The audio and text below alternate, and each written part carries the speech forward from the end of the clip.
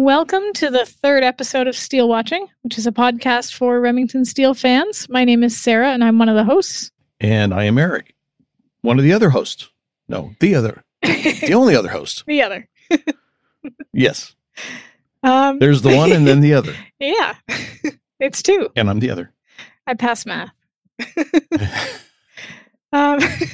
So today we're going to be talking about Steele Waters Run Deep, which is the third episode.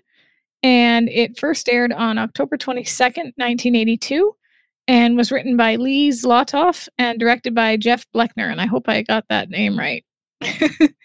I used Judith's book for the summaries because it has a bunch of different summaries of the episodes. And she has in there the TV guide listing.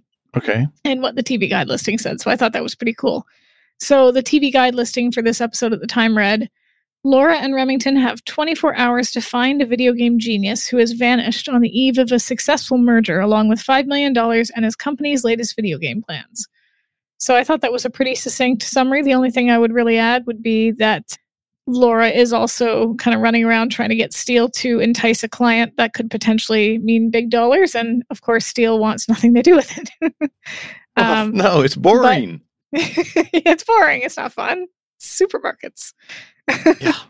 But the other thing I wanted to point out is that this episode doesn't have any vocal movie references, but the entire episode is essentially kind of ripped off of the Hitchcock film North by Northwest. So if you've ever seen the film, have you seen it? You know, I have not. And I guess it's time for me to make a confession. If you're ready for this. There are a lot of the movies referenced in the show that I have never seen. Partly because so many of them are, I know, sacrilege. I know. Gasp. So many of them are like dramas or suspense, right. And I've never really been into those genres. Yeah, that's fair. I mean, occasionally I'll watch something because there is something of interest in it to me, one specific thing, but as a rule, I'm not into those. But as you and I are starting to go through these, and like this one, the entire episode references North by Northwest in a huge number of ways. Yeah. It's making me want to go and get some of these movies. And so I'm going to wind up using the link on the website to purchase a copy from Amazon and help support the podcast. There it is. There's the plug. Wait a second. I'm already paying for the podcast.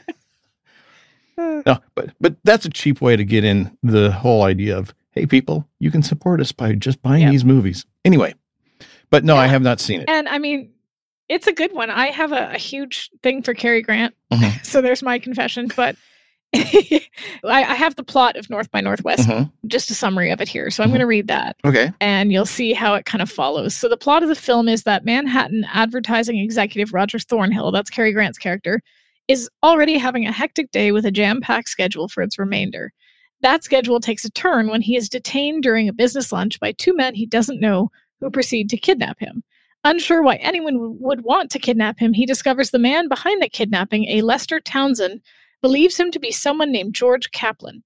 Townsend wants information from Kaplan, but is prepared to kill Kaplan with or without the information.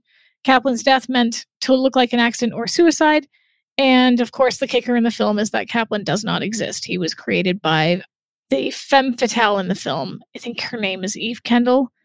So that's kind of the basic plot. But essentially, that's also the basic plot of this episode, is that they're looking for someone who doesn't exist. His name is George Kaplan.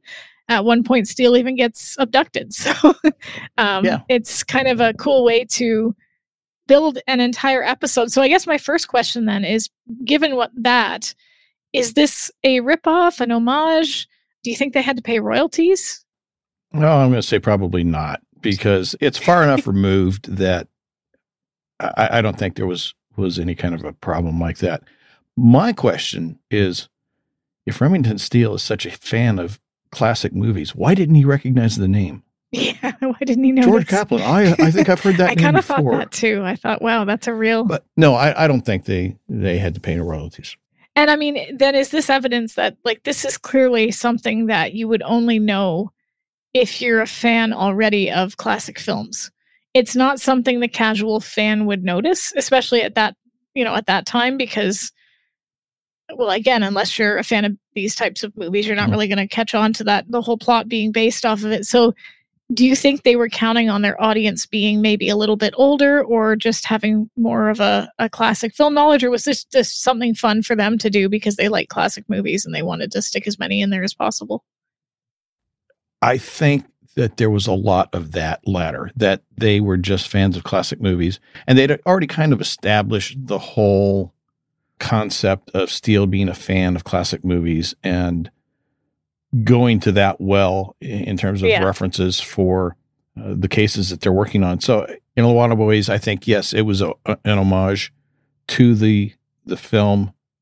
And I think also there was another factor that probably developed as they were writing the script. If you've ever watched a lot of mystery shows, you know that a lot of times they play fast and loose with the concept of fair. They reveal the clue that told the detective who it was, but they never told you what it was. The detective comes along and says, and here's this final clue that proved it to me. And it's like, where did that come from? You never said anything about that. In this, in this episode, it started with George Kaplan. The name, if you were familiar with the film, would be obvious to you. So they put it out there, right in front of your face. They also did that, and I got to admit, another confession. I didn't see it. I don't know how many times I've seen this episode, and I don't think I ever saw it. In the opening sequence, when the boat's going out, you see across the back. Exactly. You see it right across the back, and it's right there in your face. Now, of course, on the network, the first network showing of this, nobody would have known that. They would just, it's about going out. And the significance of the boat's name wouldn't have been obvious. But how could I have watched this for so long and not noticed that before? What can I say? You know what? It's one of those things. It just sometimes those things kind of pass you by and you don't catch on. Yeah. But I think it's true that it was meant as a specific. I think anyone who had seen the movie too, with that use of the name George Kaplan, probably caught on to the fact that George Kaplan wasn't real before anybody else would have. Because if you've never seen the movie, it wouldn't necessarily jump into mind until they get closer toward the end and they see the parallels of Steele's character. Right. I think. Yeah. I think it was a really good use of the movie as a key element in the episode. Props to the writers on this. It was well done. It really was. It was really well done. And I think they saw some of the similarities between Pierce Brosnan and Cary Grant. And I personally think maybe that was why they kind of chose that movie to sort of parallel an episode of Remington Steele, because he has that classic style that Grant sort of pulled off very effortlessly. Yeah. I don't know if that was a factor, but to me, he always reminded me of Cary Grant, or a more modern one, obviously. Yeah. Yeah. And I think other people have made that parallel as well. And so the beginning of the episode starts with Laura meeting this expensive client, Emery Arnock. And obviously this is a bit of a change, because in the previous episode, she wanted him nowhere near the client. And this episode, she's expecting him. And of course, he's not there. So I kind of wonder what has passed, if anything, what has happened in between those two episodes that has caused her to say, okay, we're actually going to bring him in on this, as opposed to trying to sort of fob him off as she normally does, or whether Arnock insisted on it. Well, it could be a little bit of both, because in the last episode, there were a lot of problems there were a lot of problems caused by Laura not telling Steele what was going on. Sure. Yeah, that's true. The hotel and all that stuff. So I think that's a factor. Arnock could have wanted to meet Steele. Yeah. And this is a big client, like a national chain of supermarkets. Yeah. And so, if you're the CEO or president of a huge corporation like that, a lot of times they don't want to, I'm not going to say they don't want to deal with people that are below their level in the corporate structure, of the company that they're trying to work with. but they want to at least have contact with somebody who is of equal stature. Yeah. Maybe it's an elitist thing. Maybe it's just a sense of, if they don't let me deal with this person at this level, maybe they're not taking our business seriously. So I think there was definitely a bit of Arnock's, a little concern about appealing to his pride, his vanity, his stature, his position, a little bit of decorum. Yeah, that makes sense. And I kind of wonder if this was Steele doing penance for his screw up in the previous episode. She wants that client, so she says, all right, you cost us, $60,000 or $20,000, but the 2022 equivalent of $60,000, you're going to come in and entice this client to give us this contract, because that would have made them a lot of money, I would think. Yeah. Well, and the other thing, a lot. Yeah. The other thing is that was part of their deal, was that he was going to glad hand people. Yeah. She was going to do the work. He was going to take the bows. Yeah. Okay. This is in effect him fulfilling that responsibility, because he's not really negotiating the deal. He's just there as the face of the agency to glad hand him. So. Yep. And then, of course, it makes it even funnier that he's not there. Yeah. Which is probably real significant for the agency, because it's not a glamour job, but I'm sure it's the type of job that is, it's the bread and butter of a detective agency. It's not everything's a murder. Not everything's a mystery to be solved. No. A lot of times it's just plain paperwork, doing background checks, things like that. Unless you live in that town where Jessica Fletcher lives, then it's always Cabot Cove. Yes. I don't think I'd want to live there. I think I'd move. Property values must be real low in that town. I think that's my guess. Life insurance rates are horrendous. Yeah. But another thing I wanted to point out is that Steele's address, the 316, is the same as my building number. So I'm not giving any other information about where I live, but he and I share a number at least. You live in the no, he wasn't. He wasn't living in the Rossmore at this time, was he? He was. When he comes out, you see the address above him, and it's 316. But is that the Rossmore building? And yeah, he is in the Rossmore. You see the interior of it. So you live in the Rossmore? Yeah, apparently. I wish. No fancy fireplaces or plush carpeting here. Yeah. That's for sure. This is also the first we see of Fred the chauffeur. And so here's my question about Fred. Mm-hmm. He clearly doesn't know. Mm-hmm. Why. Why have they not told Fred? Fred would have, and how does Fred not know? Because wouldn't he have been there with them before Steele showed up? Well, yes, but he wasn't necessarily there when Laura and Murphy and Bernice formed the agency. He, I would think, was just somebody that they hired. He didn't know that there wasn't somebody named Remington Steele. He always dealt with Laura or Murphy or Bernice, and they gave him the same story that they gave everybody else. Or maybe they just hired him. Yeah. Yeah. And then he changed his name, moved to Detroit, and opened a hardware store. That's a Home Improvement reference. That's true. Yeah. Harry's Hardware. Yeah. Because yeah. No, but I think that he was just somebody they hired to, be a chauffeur. Do they rent the limousine, or do they own it? It's got the Remington Steele plates on it. I don't know. That's the other thing I wonder. Because he's pretty much always available, and I have to think that he probably has like a family and a life, and he seems to be at all hours. Like, we'll just call Fred. I kind of think, hopefully they're paying him a lot to just come whenever he's called. Kind of like a butler, I guess, or some domestic that is always on call, basically. And then again, I wonder where they're getting all this money, because it can't just have been from the Royal Laviolette case. I guess that's probably why she wants Arnock's contract so badly. Yeah. You got to pay off Steele's debts. Babysitting Nadine. Yes. And so then we see him get abducted. Mm-hmm. And of course, he's abducted by this Albie Furvitz character who tells him that one of their partners, George Kaplan, has disappeared. I wonder, we obviously find out at the end that this was all done to sort of stage George's disappearance, and that way they could, get away with the money that he's stolen. Wouldn't you want to hire somebody maybe not as good as the best of the best? Because you are running the risk, no matter how careful you are, that you're going to get found out. So I don't know how necessary it is to hire the most flashiest, most visible, theoretically the best private detective in town for this. I think they'd want to go with somebody a little bit more bad at his job. Or a little less of a name.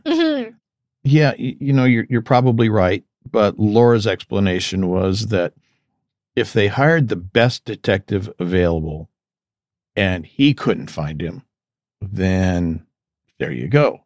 It's impossible. Whereas if they'd hired somebody of lesser stature, okay, well, maybe you hired the wrong, maybe he's still actually out there. Maybe you hired the wrong detective, that sort of thing. So I can see that, but no, you're right. Sure. It was a risk. It was I guess a calculated risk, a gamble, because it obviously it didn't turn out well, at least for Albie. No, it did not. Well, and then partly that was Albie's fault. They probably would have gotten away with it had he not had the girlfriend on the side. True. Which is, they had everything. Everything was pretty planned, almost down to perfection. It was the girlfriend that sort of gave him away. But it's interesting that Albie begs Steele for help, and Steele knows he's in no position to take on a client without Laura. That's not really his job. But I wonder, all we know of him so far, if we're not talking about people who have seen through the series, is that he is a con man. He is here for the free ride. Why on earth would he take this on without any he's been kidnapped. Sure, I guess maybe he could just agree to it and then disappear, but he's genuinely interested in helping Albie. And we don't know much about his character. So why would he be sort of interested in taking on this case if he's only there to be a face? I'm wondering if it would have to do with just the fact that he was kidnapped. Yeah, true. And there may have been mixed motivations as a result of that. It may have been in part because, well, this guy's so desperate, he kidnapped me. And so that lends credibility to his story, and he just kind of maybe feels sorry for him. Also, maybe the aspect of, if somebody's desperate enough to have you kidnapped and then apologize for having you kidnapped. Yeah, he's very polite about it. I wonder if he's Canadian. Yes. And of course there was no ransom involved. It was just, hey, I kidnapped you because I need your help, and I'm out of my element here. And it's the prince in shining armor mentality coming through from Steele, I guess, in a sense, because here's some poor downtrodden guy and I can be the hero. And maybe that would help him look good in Laura's eyes, because after all, he is interested in Laura. He's wanting to impress her. That might impress her. It doesn't. Spoiler alert, it doesn't. But I also think, to add on to that, I think that we've seen tiny little clues so far that there is a good person hidden under the con man, the lavish high flyer, all of the stuff that he's put out there about himself. And we're seeing, in the last episode, we saw, his friend Wallace was somebody that he was obviously a thief with back in the old times, or I don't know how recent it was, but he was determined to help Wallace even after he was no longer in the same line of work. Wallace had gone on to owning his mission. Steele had gone on to, being Remington Steele. And he handed him that security contract, partly to help impress Laura, but also partly because honor amongst thieves, he wanted to, help somebody out. And I think this is the same, where he's seeing this person, as you said, who's downtrodden, who's a bit of an underdog, and wanting to help that person out as well. And I think that that's little breadcrumbs of his character. He likes to, or he maybe identifies with people who are less affluent or less, in need of help. And he's somebody Albie was not without financial resources, because remember Rattouille took off, money. They said, multi-million-dollar company. Yeah, that's true. Maybe he felt a little bit of kinship to him from the standpoint of Albie presented himself as a guy who was out of his depth in this situation. And, Steele may have sympathized with him. He may have felt, hey, I've been there too, Yeah. and either somebody helped me and he's wanting to repay that back, or somebody didn't help me and he's wanting to be different than the people who didn't help him. Yeah. The next scene after this, Bernice calling the morgue, searching for him, is probably one of my favorite parts of the episode because it's just so. We get this sense that they've become more like siblings. As even just third episode in, Bernice is, she when he comes in, she says to whoever she's speaking to on the phone, "We might have a body to send you pretty soon," and hangs it up. So we're getting more about Bernice, and I think it's really fun the way they're using her, which is unfortunate that they sort of shove Murphy to the sideline and don't really do too much with him either in the last episode or this one. What do you think about how they're using either one of the side characters? My regret, particularly in the latter seasons, but even in this first season, is that at this time in television, the concept of an ensemble show didn't exist. Yeah. If this show had been done today, those two characters would not have been relegated to the sideline. They would have been worked in. They would have been vital to the stories. They would have written stories about them. Absolutely. And it would have been a whole different feel for those two characters. And I'm really, I guess I'm jumping ahead here in the series, but I'm really sad about how they were relegated to kind of the sidelines and eventually just washed away, because I thought that they could have been used much better. I agree. Particularly with Bernice. I think Laura needed another female character her own age. Nothing against, again, jumping ahead, nothing against Mildred, but Mildred was a decade at least or so older and in a very different stage of life. A decade? And, well, I think she was only 40, wasn't she? I guess, yeah, two decades. And in a very different stage of life. And Laura didn't have, and for a good chunk of the time, not aware of the con. So Laura was by herself. She had nobody to talk to vent her frustrations about Steele and his shenanigans with Murphy and Bernice gone. And I thought Bernice would have been a very helpful character to have as a girlfriend, people, as you said, in ensemble casts, characters have friendships. They have other parts of their life outside their job that get worked into the story. And this was kind of something that, you're right, they just didn't seem to want to pursue, which is a shame because there was, I think, a lot to do with Murphy and Bernice that just didn't get done. So yeah. And the other thing, this scene is funny. And the other thing about Mildred was that I think it was Michael Gleason who said that they took Bernice and Murphy and combined them and created Mildred. And my question was always, well, if you could find ways to work Mildred into the story, and she was an amalgamation of Bernice and Murphy, why couldn't you have worked Bernice and Murphy into the story? Exactly. It was a logic that didn't make a whole lot of sense. But anyway, back to this. Yes, Bernice is obviously thinking of Remington Steele when she says, "We may have a body for you soon." She's fed up. And you're right. It is very sibling-like. Yeah. He's still calling her Miss Wolf. His excuse when he gets there is pretty funny because Laura had said he was stuck in traffic. He says the flights from Bogota get more unreliable by the day. So, of course, that's that was pretty funny for me. And then you have the scene where Laura sort of drags him into the other room and they're arguing and he's trying to tell her that he's found a case. She's saying we've already got one. And they get pretty exasperated with each other. And she says, is this going to work? Or what was it? She says, we can't function like this. What are they functioning? Are they just sort of treading water? Yeah. And that was in response to his comment about, think of it, Laura, the two of us working together, hand in glove, midnight skull sessions, breathless searches for evidence, long hours in cramped car. He's not talking about the agency. He's not talking about the cases. No, he's not. It's him hitting on her. Yep. and that's what she's responding to is, We can't function like this. We're supposed to be a detective agency. Yeah. We're supposed to be professionals, or at least I'm supposed to be a professional, and you're supposed to be pretending to be a professional. We can't keep going on like this with you hitting on me all the time.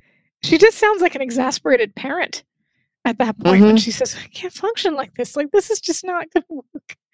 Get your shoes on. Get out the door. Let's go. Yeah. I've had that tone of voice with my daughter is what I'm saying. Yeah. Yeah. I've been there too, several times. Another thing in the hotel. Well, can we jump back just a second back into this before they go to the hotel? While they're having this argument, Laura had said, well, we find the clients, we do the work. You just show up. You're supposed to just glad hand. Why won't you do this? And Steele says, let my natural talents for this work go to waste.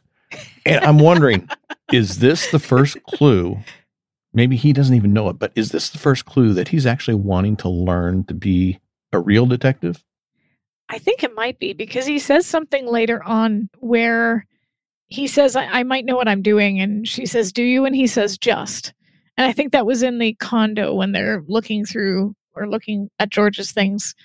And so I think there it's kind of clear as well that he's starting to realize that he might have some affinity for this, or he might have some instincts that he wasn't aware he had.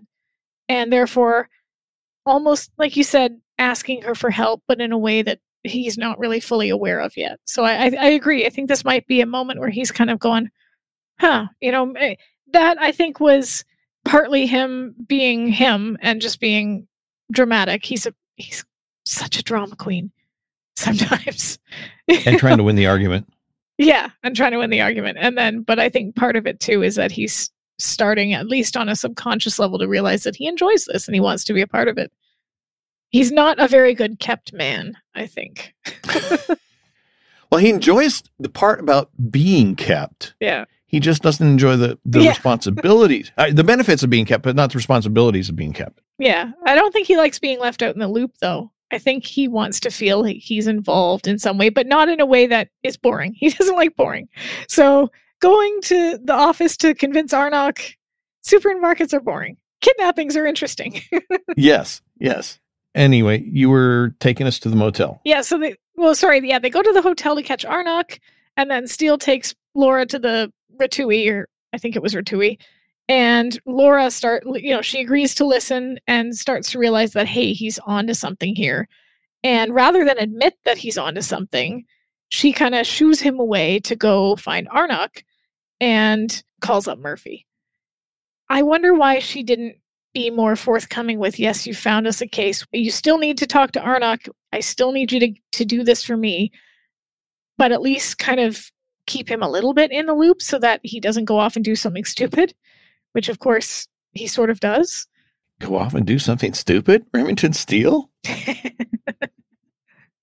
She's got to know by now that it's not a good idea to just try to shoo him off to something that he's not all that interested in. Yeah. I wonder if it's not a little bit of her still trying to keep a leash on him. Yeah. And of course it doesn't work. No, but it's like, this is going to be probably a very bad example because I'm talking about an area that I'm not extremely knowledgeable in. But, there's a phrase with horses about them getting their head up, where once they start going a certain direction, you can't stop them. And I'm thinking that maybe that was what she was thinking about with him. If I let him know he may have actually done something right, may have actually come up with a case, what's that going to lead to? We won't be able to stop him. And so let's just put a halt to it right now. I agree. It's a bad idea. Yeah. For him to steal, it's a bad idea. And the funny thing is, Rattouille, we know that Rattouille, or at least Albie Furvitz and the others in Rattouille were actually responsible for, the theft of the money and whatnot. But technically, if there had been a George Kaplan and this had been a legit case, that probably would have been worth, maybe not quite as much as Arnok, but a good chunk of change as well, because Rattouille was very, like they had taken off as a company. They were making money. Mm-hmm. Yeah. So you'd think Laura might try to be doing two birds, one stone, get Arnok on board while she and Murphy pursue this other case that Steele has accidentally stumbled onto and tried to solve it, which could work as well. And of course, Steele ignores him, tells Fred to take a detour, says he'll take full responsibility. Fred does what he's told. And, she sort of, again, she sends Murphy off on an errand, which, as you said before, kind of a mistake. They could have worked Murphy into some of these things. He's booked on a flight to Las Vegas and sort of shuffled off out of the storyline for a little bit. I gotta wonder how much they take a lot of flights for these cases. And maybe this is again me thinking about money, like the money involved in this. I know it wouldn't take much money to fly to Las Vegas from California because it's pretty close, but you gotta wonder, how much money they spend on flights. Like that probably cost at least a few hundred. I don't know, maybe not. Well, it's just you were mentioning about how this case, if it was a real case, well, even maybe if it wasn't a real case, because obviously they were working for Ratui, who was being bought out by this other company. Yeah. And so there was definitely some money there that they could have billed for. And the True. expenses would have been billed to the case, which would have then in turn been billed to the client, or whoever winds up buying the client in this particular case. So the airplane flights would have been covered eventually. And True. As we talked previously, if Laura's kind of floating the agency on credit cards and ramen noodles, she's going to need Arnok. Yeah. Well, they're going to need Arnok. Yeah. But eventually those expenses, the airline, the tickets, the flights and all that stuff, that would be reimbursed in the pass-through billing. But yeah. And we could have seen Murphy being used in Las Vegas as he was doing his hunting and such. That could have been included, but we're not in the ensemble TV era, so it wasn't. True. And then we've got Steele going to Kaplan's condo. He's got Kaplan doesn't exist, but Furvitz, whoever, has the worst condo manager ever. I can't imagine anybody just letting somebody in. Hey, there's a birthday party. I forgot my key. Whoopsie. Can you let me into this person's house? Sure. Come on in. I'd want her fired, I think. Yeah. In that respect, you're probably right. I mean, I've had some pretty bad property managers, but they were corporations, and some of the managers that they hired were pretty flaky and difficult to work with. But you're right. They never let anybody into my apartment just because they showed up and said, oh, I left something in there last night. Oh, yeah, sure. Here we go. Yeah. I'm in an apartment. We know our building managers very, very well. And there is no way they would let anybody into our place without our knowledge. That just would not happen. So I'm sitting there thinking, I'm angry for Furvitz for some reason, even though he's a murderer. Like, they're invading his privacy. But then, of course, he's there looking for anything. And I don't know where the name Beatrice comes up. Theoretically, the condo manager says he has a girlfriend named Beatrice. The woman that Steele meets is named Cynthia. And it's never mentioned who Beatrice is or what happened to Beatrice. Did you catch that or wonder about that? Because I was confused. No, I didn't. Because the condo manager specifically says that she's never met George, and his girlfriend Beatrice takes up a lot of his time. And then when the woman comes in, her name is Cynthia, and they never mention Beatrice again. I just thought it was weird to just drop that plot thread entirely, because he theoretically only has the one girlfriend. He's dumped her. Albie has dumped her. And there was a talk about a one-way ticket to Jamaica as well, which is weird, because if you dump somebody, why would you send them to Jamaica? To get them out of the way? Get them out of your hair? I guess. Yeah, well, that's true. That's because they don't want anyone finding her, so I guess that makes sense. And of course, this whole scene is played very... she comes in, she sees Steele sitting on the bed and assumes that Steele is who George has dumped her for. And it's supposed to be funny. I wanted to find it funny. It could have been very funny, but it didn't land for me. I think if the actress played it a little bit more lighthearted, like, you're so sorry. And started running out, and instead of and I realize it's the 80s, but the total disgust that she has in her face and her tone, it doesn't, it ceases to be funny, I think, because of how she reacts. I think if she reacted a little bit more zany, or does that make sense? Am I making any sense? Yeah, although I do have to think that you're looking at it through the 2022 eyes instead of the 1980s eyes. Yeah. Because at that time, it would have been maybe a little more of a shock and a little more of a, I can't believe that attitude, and especially if she had no clue. I could have found it hilarious. I think it would have been a lot funnier if it was just like, you're the new, I'm so sorry. Oh, I better get out of here, instead of the, although I did like the, why is it always the gorgeous ones as the door shuts? That was, because if anybody's going to get mistaken for, for someone who's potentially gay, Steele dresses very well. I could buy it if I didn't know any better. So that part of it is funny. But yeah, we never find out about Beatrice. That name gets dropped. Yeah, which is weird. Except was that the landlady, or I think it was originally Steele who came up with the name, and then she repeated it later because at this particular scene that we were at, where Steele had told Fred to go over to George's apartment, and he was getting the landlady to let him in.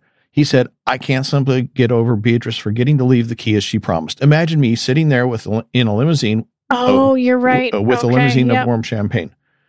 And then later, I think she is the one who uses the name because she got it from Steele. And Steele just threw it out as a name to give him an excuse to get in. But yeah, it wasn't really clear. Which is rather funny because he accidentally teases out probably the most important part of the case by making up a fake girl, or what he thought was a fake girlfriend to get in.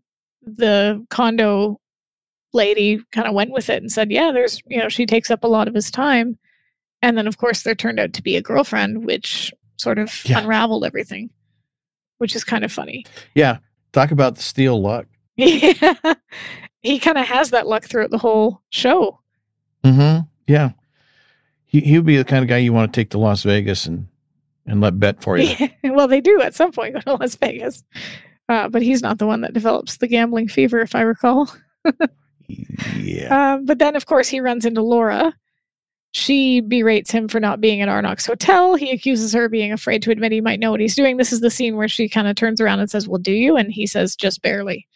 And this is, I think, also the point where you mentioned that he's just starting to realize that maybe he cares about this and maybe he is actually interested in finding out what's going on. And of course, she still makes him call Arnock.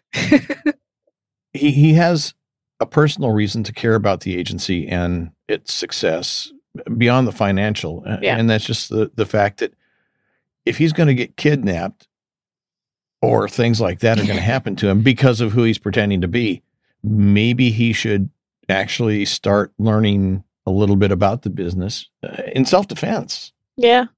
And then, of course, the Ratui security system that Laura ends up walking through. Does that make sense as a security system? Well, it's not your traditional security system, that's for sure. No, that's very true. That's very true. And it's obviously not designed to keep people out in the same way that, for example, doors with heavy-duty locks and the alarm tape around the window that you can clearly see, things like that would be designed to help deter people before they got in. But once they got in, that would freak people out, especially in the dark at night. True. Oh, yeah. True. Especially if they were predisposed to be, I don't want to say paranoid, but predisposed to be frightened about stuff.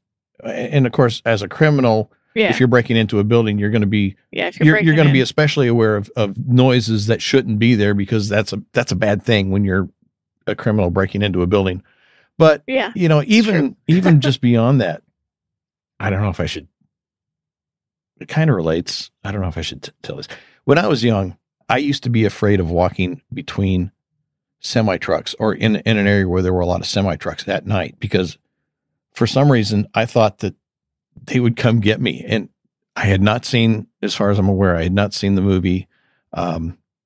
Christine? No, it's the one with the That's the car that comes after the semi truck. Duel. Oh, I haven't seen that one. Yeah, that was like in the 60s or early 70s, about a semi truck with this unseen driver that is trying to run a guy in a car off the road, and that's the whole movie. It's one of those, suspense movies that I don't really watch. But that's what I always felt like when I was walking around semi trucks at night, which makes it a little bit ironic that I became a truck driver for a number of years. But if I was breaking into a building and I had this type of a fear in me to begin with, plus I was doing something I knew I shouldn't be doing, the sounds and the lights, that would freak me out. I would probably get out of there and hurry. Laura doesn't, of course. She keeps walking and, of course, runs into Izzy, who is this scene like, ugh, no, I didn't like this scene. He asked to touch her face. Sure, that's somewhat understandable. He's blind. She says yes, but then his hands start to wander and she sits there. She's very stiff and it's clear she's uncomfortable. I wonder, why doesn't she say anything? Why doesn't she stand up? Why doesn't she move? His hand goes like right down her shirt at one point. Yeah. Yeah, I had that in my notes as well. Yeah, my question that I had on that, I didn't go quite the direction you did, although it's a good direction. My question was, if he's just trying to get an image of her in his mind, or was he trying to distract her so she doesn't pay as close attention to what he says that she should be paying attention to? Or was he just trying to come on to her and she was not maybe altogether? Yeah, I wonder. Maybe she was okay with it. I don't know. Or at least partially okay with it. The look on her face is very uncomfortable, but she doesn't move. I wonder if it was one of those things where she was thinking, okay, this is innocent. He's blind. And then, of course, it becomes pretty obviously not innocent, but then she doesn't know how to get out of it. I don't know. It was very strange that she just sat there, when his hand starts to wander downward, and then I don't like watching it. That scene I do not like watching. It's creepy. Yeah, very creepy. Yeah, I couldn't understand how, okay, you want to get a mental picture of this person. Okay, that your face maybe, sure. Yeah. The rest, maybe just give them a hug or something. That would give you all the information. But yeah. And I also wondered for the next scene, how does Steele find Cynthia? He's got Arnok with him in the car. How does he know where she's going to? Are they at the building? Are they underground is that her or Kaplan's condo that they're in the underground of, or did he just somehow luck out? Because he seems to know where she's going to be somehow. You're talking about when she gets shot? Yeah. Yeah, I think that's in the parking garage of her apartment complex. At least that's how I interpreted it. So he just kind of gets lucky that she's showing up right then. Again, the Steele luck. Although I will say this scene is a little bit more funny. It achieves a little bit more, I think, of what that earlier scene was trying to do, because she's like, says something like, I'm sorry I was rude. He likes this. He likes that. She's almost giving him tips, which I really enjoyed. And Steele doesn't, he's desperately trying to get this information. I wonder if he even notices what the mix-up is, because he doesn't seem to counter her at all in her assumption. He's sort of singularly focused, but he doesn't at any point say, "I'm not with George. I'm not gay." Well, he doesn't ever say that. So I just wonder if he figured it out. He doesn't come right out and say that. I think he does say something to the effect of, "It's not what you think." Yeah. True. So I think he knows where she's going with it, and he does try to kind of head her off at the pass on that. But he doesn't come right out and say it. He just, no, it's not what you think. It's not what you think. It's not what you think. And then, of course, she gets shot, and poor Arnok catches her and faints. Well, no, Steele caught her and then handed her off to Arnok. Handed her to Arnok. That's right. I mean, poor Arnok. Who does that? I mean, here's a woman. She just got shot. Here's a body. You're supposed to be the detective. he's a civilian. He's just here along for the ride. Oh, here, would you hold this dead body for me? What? What I did find interesting is he runs after the shooter with no gun, with no way of defending himself, with nothing. Why? Why would you do that? Why would you not find call the police or call Laura or something? What was he going to do? Pull out a cell phone? After the shooter. Well, that fair. But I mean, you'd be trying to find a payphone then, right? You'd be trying to find someone to call 911. The car has a car phone. There's a car in the limo. Yeah, that's true. Maybe he was just trying to go out so he can get the details on the car that they took off in. So he had something to give to the police, like the make, the model, maybe the license plate, certainly the color. That's the only thing I can think of because, yeah, you're right. It doesn't make a whole lot of sense. Oh, they've got guns. I don't. I'm going to give chase. They never have guns. The gun is at the agency in a box with bullets in a separate box. Yeah. Up on the top shelf. Where they can't reach it. Yeah. So no, that wasn't a very smart move. No, it really, really wasn't. And then you've got in the next scene, this is going back to what you said at the beginning about the Toodaloo. Laura is looking at a photo of the boat as she tells Sheila about George's girlfriend, right? Mm-hmm. You would think Laura, of all people, later on, would make the connection when Izzy gets killed. She's staring at the photo. It's Steele that makes that connection later on with Arnock's completely absent of Laura, but you would think I don't know, that one seemed a little off to me, that Laura doesn't, when Izzy dies and says Toodaloo, that's an odd thing to say when you die. A very strange parting goodbye, Well, I mean, it is a classy way to kick off. But, I guess. I guess the only explanation that I could think to come up with here off the top of my head, because I didn't think about that question, is maybe the idea of context. The photo was one context and him being shot and dying was a different context, and it didn't connect in her brain that those two things had anything to do with each other. It's kind of like, if you see somebody that but you don't see them in a place that you would expect to see them, you don't necessarily recognize them as who they are, especially if it's not somebody that you know well. It's just like a casual acquaintance or somebody that you've seen at work or some distant relative. They could walk right by you and you might not ever recognize them because you've never seen them in that particular place or location. Or that's the only explanation I can come up with off the top of my head, because like I said, I didn't catch that either. Well, I mean, she's supposed to be the detective. It's just funny that it's Steele that ends up being the one that makes the connection when they find out about the boat. And both he and Arnock say, Toodaloo, Toodaloo, and then they go off to the boat. I guess that means Arnock is smarter than Laura, too. Yeah, well, this is what I'm saying. Like, both of them figure it out, and she doesn't figure... I think that this was one of those... The writers needed to show the audience the boat somehow. So they have Laura glancing at the photo, and it's meant to connect that back to the first scene, and then, of course, later on when Steele and Arnock figure it out, it's just kind of funny that she doesn't make the connection. But she's got other things. She's distracted by Steele. And of course, the next scene is them at the marina, and one of Steele's best double entendres. Ready to assume your position, Miss Holt? Which is probably one of my favorite comments of his. And they off they go, this romantic walk by the pier. And this is also interesting because Laura's reading him the riot act about promising Arnock a private jet as they storm down the marina. And Laura is telling Steele that she doesn't think he should be so involved in the business. And then she's kind of wondering whether or not in his past he's been involved in this sort of business or something like it, because she kind of tries to tease out of him whether or not he's had any experience. And he makes the comment about, why punctuate something with something so tedious as the truth.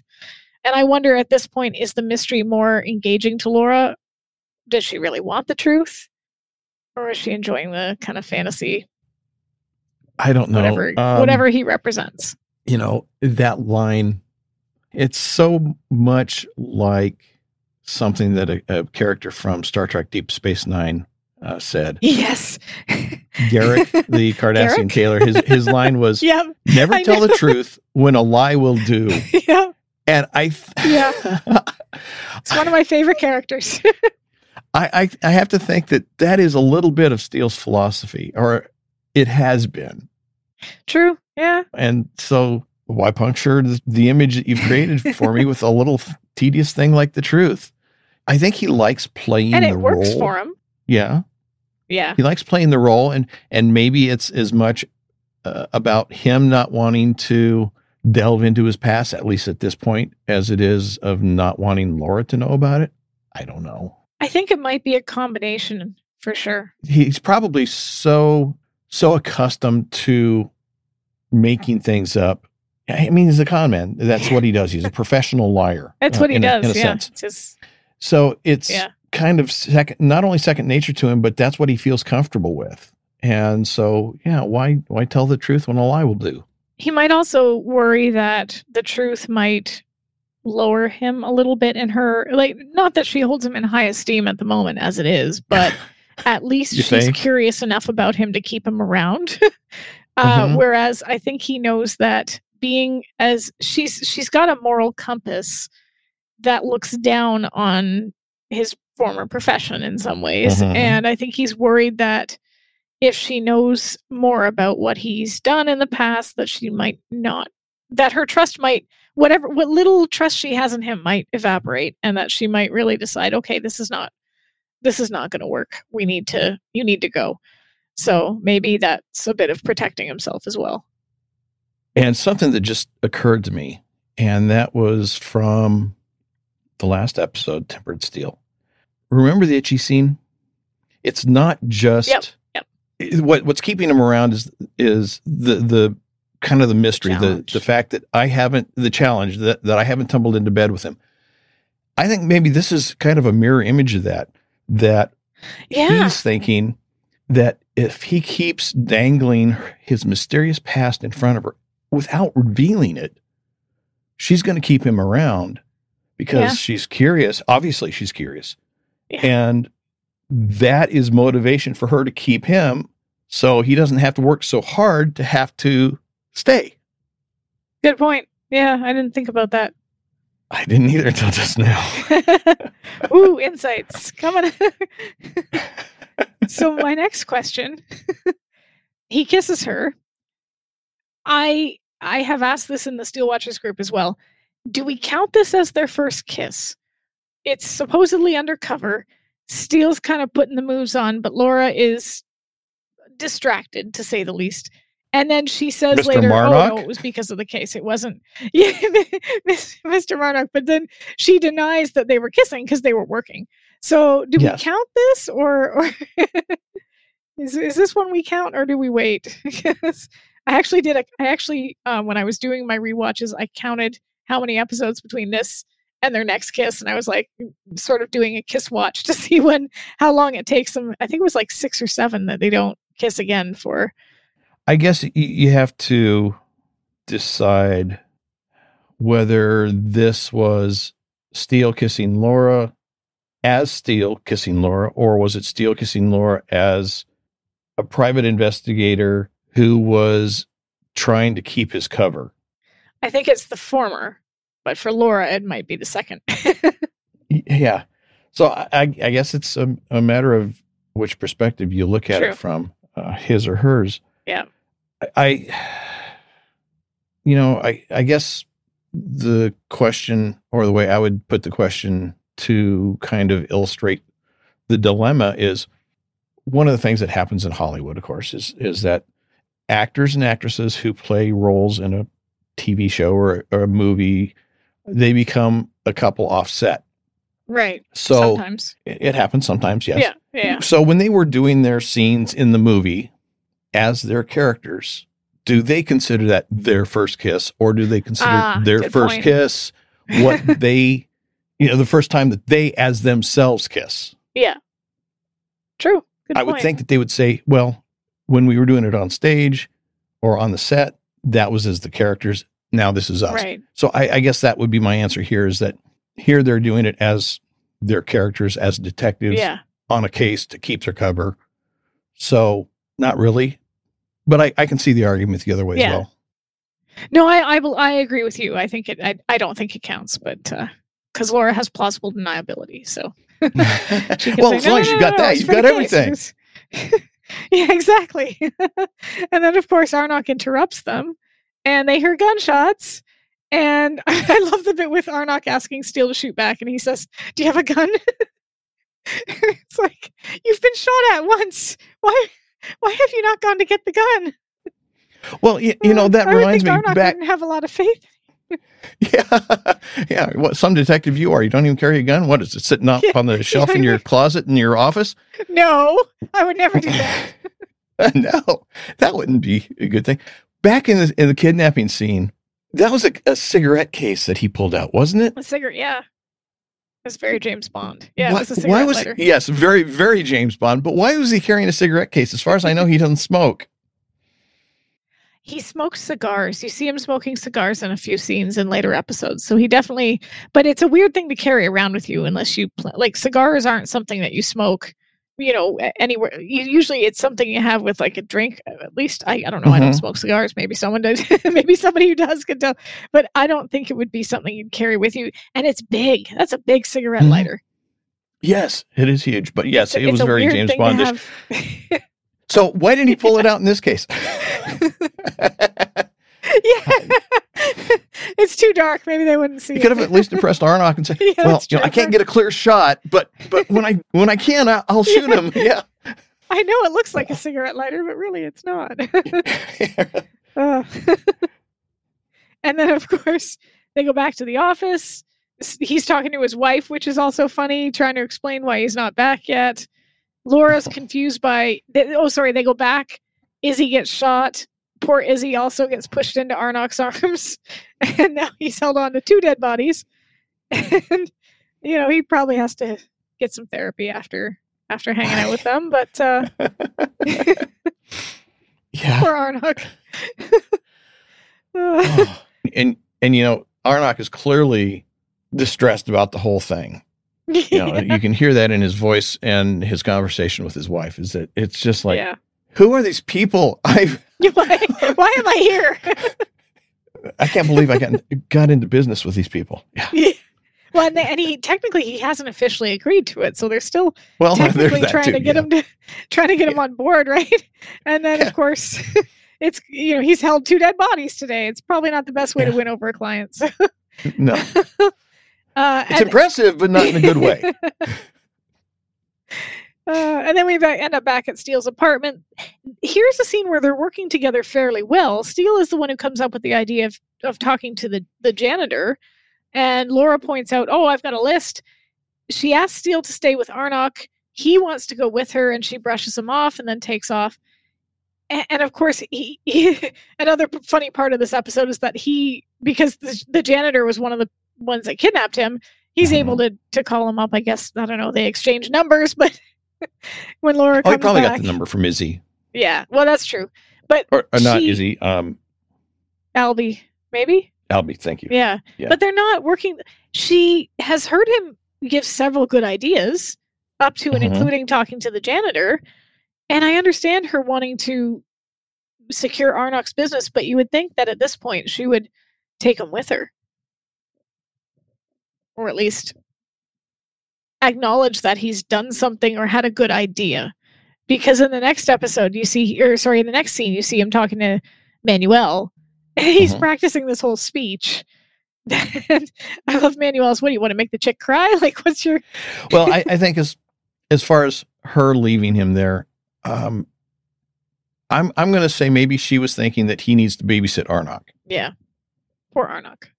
Yeah, poor guy. So that would make sense. Also, just the fact that she doesn't want to admit that he had a good idea. Yeah. And taking him along is kind of an admission it validates him. Yeah, that's true. Yes. Yeah. So then what is his motivation for having this whole speech that he wants to say to Laura? Does he honestly feel like he's let the agency down? Or is this just part of his ploy to get her into bed? Oh, yeah. It's, poor pity me. Yeah. Oh, poor pity me. Here, feel sorry for me. Is it working? Are you feeling sorry for me yet? Hey, look, Yeah, there's my that's all bedroom. it is. Let's talk hop in the about it. sack. Oh, please hold me and make me. I'll feel so much better when your arms He's are around so me and extra. reassuring me. He really is. He's such a queen. He's a drama queen for sure. Yes. Yes. It's in the best way. No wonder he's mistaken by Cynthia as George's new boyfriend. And then Manuel admits he's never met George. Laura, having spoken to Murphy, realizes that nobody was ever really there. So she hasn't spoken. She rushes off to tell Murphy, and they start to figure it out. Steele is feeling brushed aside. So he, apologizes to Arnok. But that's when they make the connection about the Toodaloo. Right. Right. And then Arnok is the one who orders Fred to go to the marina, which is pretty funny. Yeah. Because now Arnok's like, yeah, let's get him. We're on board. And then we see Laura in George's condo, most irresponsible condo manager ever. Because she's now let Laura in, as well as Steele. Oh, I forgot. Hey, I mean, if you're going to let one in, you might as well let them all in. Come on in. I forgot my purse from the party the other night. The party that never actually happened. But what's funny about when they're at the marina, they're looking at the map. Steele actually says north by northwest. Yep. Which is about as close as they come to referring to the movie directly. Yeah. Although he doesn't do his usual Cary Grant, Eva St. Marie, MGM 1959 bit. No, he doesn't do that. But but yeah, that's where and then of course we switch back to Murphy and Laura, and they're figuring it out because of course everything that Kaplan has parallels what they did with Steele. Mm-hmm. And so, they're I love the Laura calling Fred, what's he doing? About 5 knots as the boat pulls away. Yeah, that's a great line. It's probably one of Fred's best because he says it, he's deadpan when he says it, about 5 knots as they're on the boat. And so of course Steele is off doing what he does, and Laura has to go to the meeting without him. Albie is, of course, pretending to be worried that George is not there. Laura and Murphy are waiting for Steele. And then Steele comes in and says he found George, and both of them are shocked. Like, you did? So, I mean, what do you think about the whole, Steele's monologuing? Why I guess this is the question you asked me in the last episode. Why do you think she lets him go on this way when she thinks she's already figured it out? I don't know. Maybe just to give herself time to think. Okay, yeah, true. Because I don't know if she's still at this point, at the point that Steele is going off on his tangent here. I don't know that she's firmly set in her mind the solution. Yeah. She may be like 90% there. And then, of course, when Steele comes in with this chest. Yeah, and says they found him. Yeah. And it's like, okay, well, I was 90% sure, but maybe. Yeah. And so she lets him go just to see what he's got and see how that fits into her theory that she's got. I don't know. It's one of those things where I guess in the last episode, it was one of those things that was totally didn't make sense from a rational standpoint because he was totally off base and she knew it. But again, just like the last episode, maybe it was just buying time, letting him trying to find out and see what he had in mind and then letting all the chips fall in place. Like you said, I don't know. I wonder if she's seen enough of his instincts in this episode to think, as you said, she thinks she's figured it out, but maybe when he says he's found George, she starts to question herself. Did he really find him? Is what I thought, is that wrong? And then of course he opens the chest and they find all the evidence that they were attempting to hide. And that reinforces to Laura that she was in fact correct and that they created this fake fourth executive so that they could strip Rattouille for all it was worth and leave this fictional partner to take the blame. And then, of course, if Remington Steele failed to find Kaplan, then that would only, as you said, bolster Rattouille's innocence by, if Remington Steele couldn't find him, then nobody can. Steele seems a bit embarrassed by the attention when he's given the acclaim or the credit from Gruff and Weston. Rather than bragging and being his usual sort of boisterous self, he almost seems slightly ashamed of it. Do you think he's realizing just how much he has to learn at this point? Could be. It could also just be that when I want to make a Geraldo joke here about the vault. I can't think of the name of the criminal who that was. Anyway, when Geraldo opened that thing and there was nothing there, it was like egg on the face moment for him. Yeah. And I think when Steele opened the chest here and there was no evidence of George, just money, computer components, and that sort of thing. Yeah. I think he felt like he had egg on his face. And yeah, Laura kind of saved the situation, but she didn't really do anything to save his embarrassment. And I think maybe he was just embarrassed. Yeah, that's true. Yeah, and so he had no choice but to say, well, it's my staff. They're such a wonderful. I owe it all to my incredible staff. Yeah. And then the tag scene. This is a really intimate scene. They're by the fireplace. They're having a drink together. They're laying on his floor. I have to wonder, are his couches not comfortable? Because they lay on the floor a lot.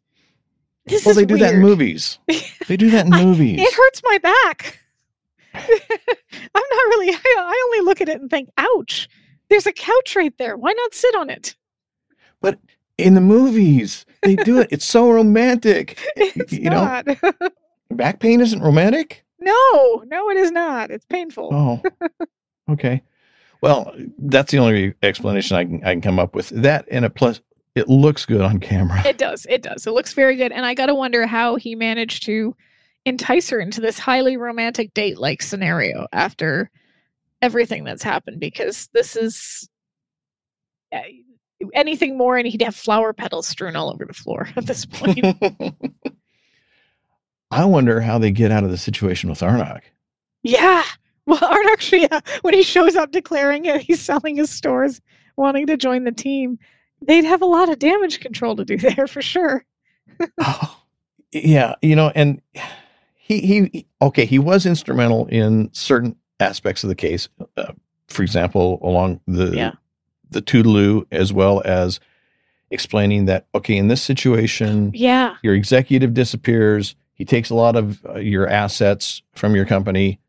Nobody knows about it, so you cover it up. Yep. So he was instrumental in his way. But yeah, I mean, they don't want him. It's so cute though that at that point he's like, well, I'm ready to join up. Yeah. Put me in, coach. Nobody asked you. We didn't invite you. Well, technically she didn't invite Steele either, and yet there he is. So yeah, that's true. That's true. Remington Steele, home of stray pets. Oh. No, that was, to me, that was kind of I was almost embarrassed for them. Yeah, there's that secondhand embarrassment. I have that a lot. I do too. Anytime somebody does like a bad performance on TV that's supposed to be bad, but like in the plot or whatever, I cringe. I just can't do it. I'm just like, no. Or they're just, I see somebody performing and they're genuinely bad. Yeah. You're just like, oh no, I can't handle it. It just, I know. Except at karaoke. That is expected. So you're all right there. I avoid karaoke. I do a mean Hotel California. Just fair warning. I also avoid sushi. I don't know if I don't think they're connected. No. Yeah. Anyway. So I mean, that's, unless you have anything that to add, that's pretty much the episode. Any other thoughts or? No, not really. The one thing that earlier on, this would have been after Laura meets Albie and agrees to the compromise of working on the case. Murphy says to her about something, says, "Hey, partner." And, back to conversations we've had about who is what are their positions, what's the business relationship. Is he talking about her? Is that just an expression, or is he talking to her as a partner? I wondered that. Yeah. That he thinks of himself as her partner? And is it just in business, or is it in Well, then again, you go back to what was Murphy and Laura's original agreement. We don't know. Yeah. But if they both put equal money into it, then but then why is Laura the boss? You're right. It's a strange thing to say. And then he follows it up with, why can't somebody skip to Maui for a change? Or even Acapulco. Is he just thinking about the weather, or is he thinking about these because they're romantic destinations? Yeah, or and he's thinking about them in relationship with Laura. But then, of course, she fobs him off to go by himself. Yes. And, so I wonder, poor guy. Yeah. Poor Murphy. Yeah. Okay, that's all I've got. Yeah. Well, and you already said this, but we have a website, www.steelewatching.com. That's where the show notes, the links to Amazon, Canada, and US are. See, I said it the other way around. See that? And if you alphabetical order. Yeah. It has nothing to do with superiority complex of Canadians. Not at all. Canadians have an inferiority complex. We just like to we like to get made fun of in media. They made a Canadian reference in this. Kaplan was supposed to book a flight to Toronto, and I was like, whoa, Toronto, you'll never get there right now. Pearson's a mess, but come on. But yeah, if you use the links to buy North by Northwest, then we get a small commission off of that, which is a way for us to benefit and, you guys to help the show. So that's awesome. And there are other media resources and links, which I don't know if you want to mention the other ones. Yeah, we're going to have links there that you can click on to follow the podcast in your favorite pod player. You can get to the official Steele Watching Facebook page from there, because we'll have links for that, for the Twitter and the Instagram pages, and a link to the Steele Watchers Facebook Steele Watchers fan group. Does it matter which order I say that in? I don't think it does. No. Yeah. So yeah, Steele Watchers on Facebook, link there at the website. It'll get you there. Yep. And the next episode will be Signed, Steeled, and Delivered, which is episode 4 of season 1. And that's not the Stevie Wonder song. No. No, it is not. Well, all right. Sounds good. Yeah. Well, thank you for joining me and for everyone listening, and have a wonderful rest of your day. Bye-bye. Bye-bye. Hey, everybody. Eric and Sarah here. Just a quick announcement to let you know that, yes, we do appreciate everyone who listens, participates, and supports the podcast in whatever way you do. But we wanted to give an extra thank you to those who are so graciously giving to be monthly financial supporters. We are making live streams of our recording sessions available to anyone who is a monthly financial supporter. So not only can you watch us live as we record our podcast episodes, you will be getting access to the raw, behind-the-scenes, unedited version of episodes before they get officially released. And Sarah, does that include our mistakes and screw-ups and our humiliating? Oh, yeah. Yes, every it does. Single one of them. Every single one of them, yes. So again, this is just an extra thank you to those who are going above and beyond.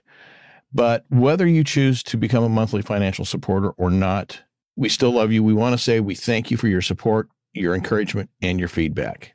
If you want to become a monthly financial supporter, please visit our website at www.steelewatching.com to sign up.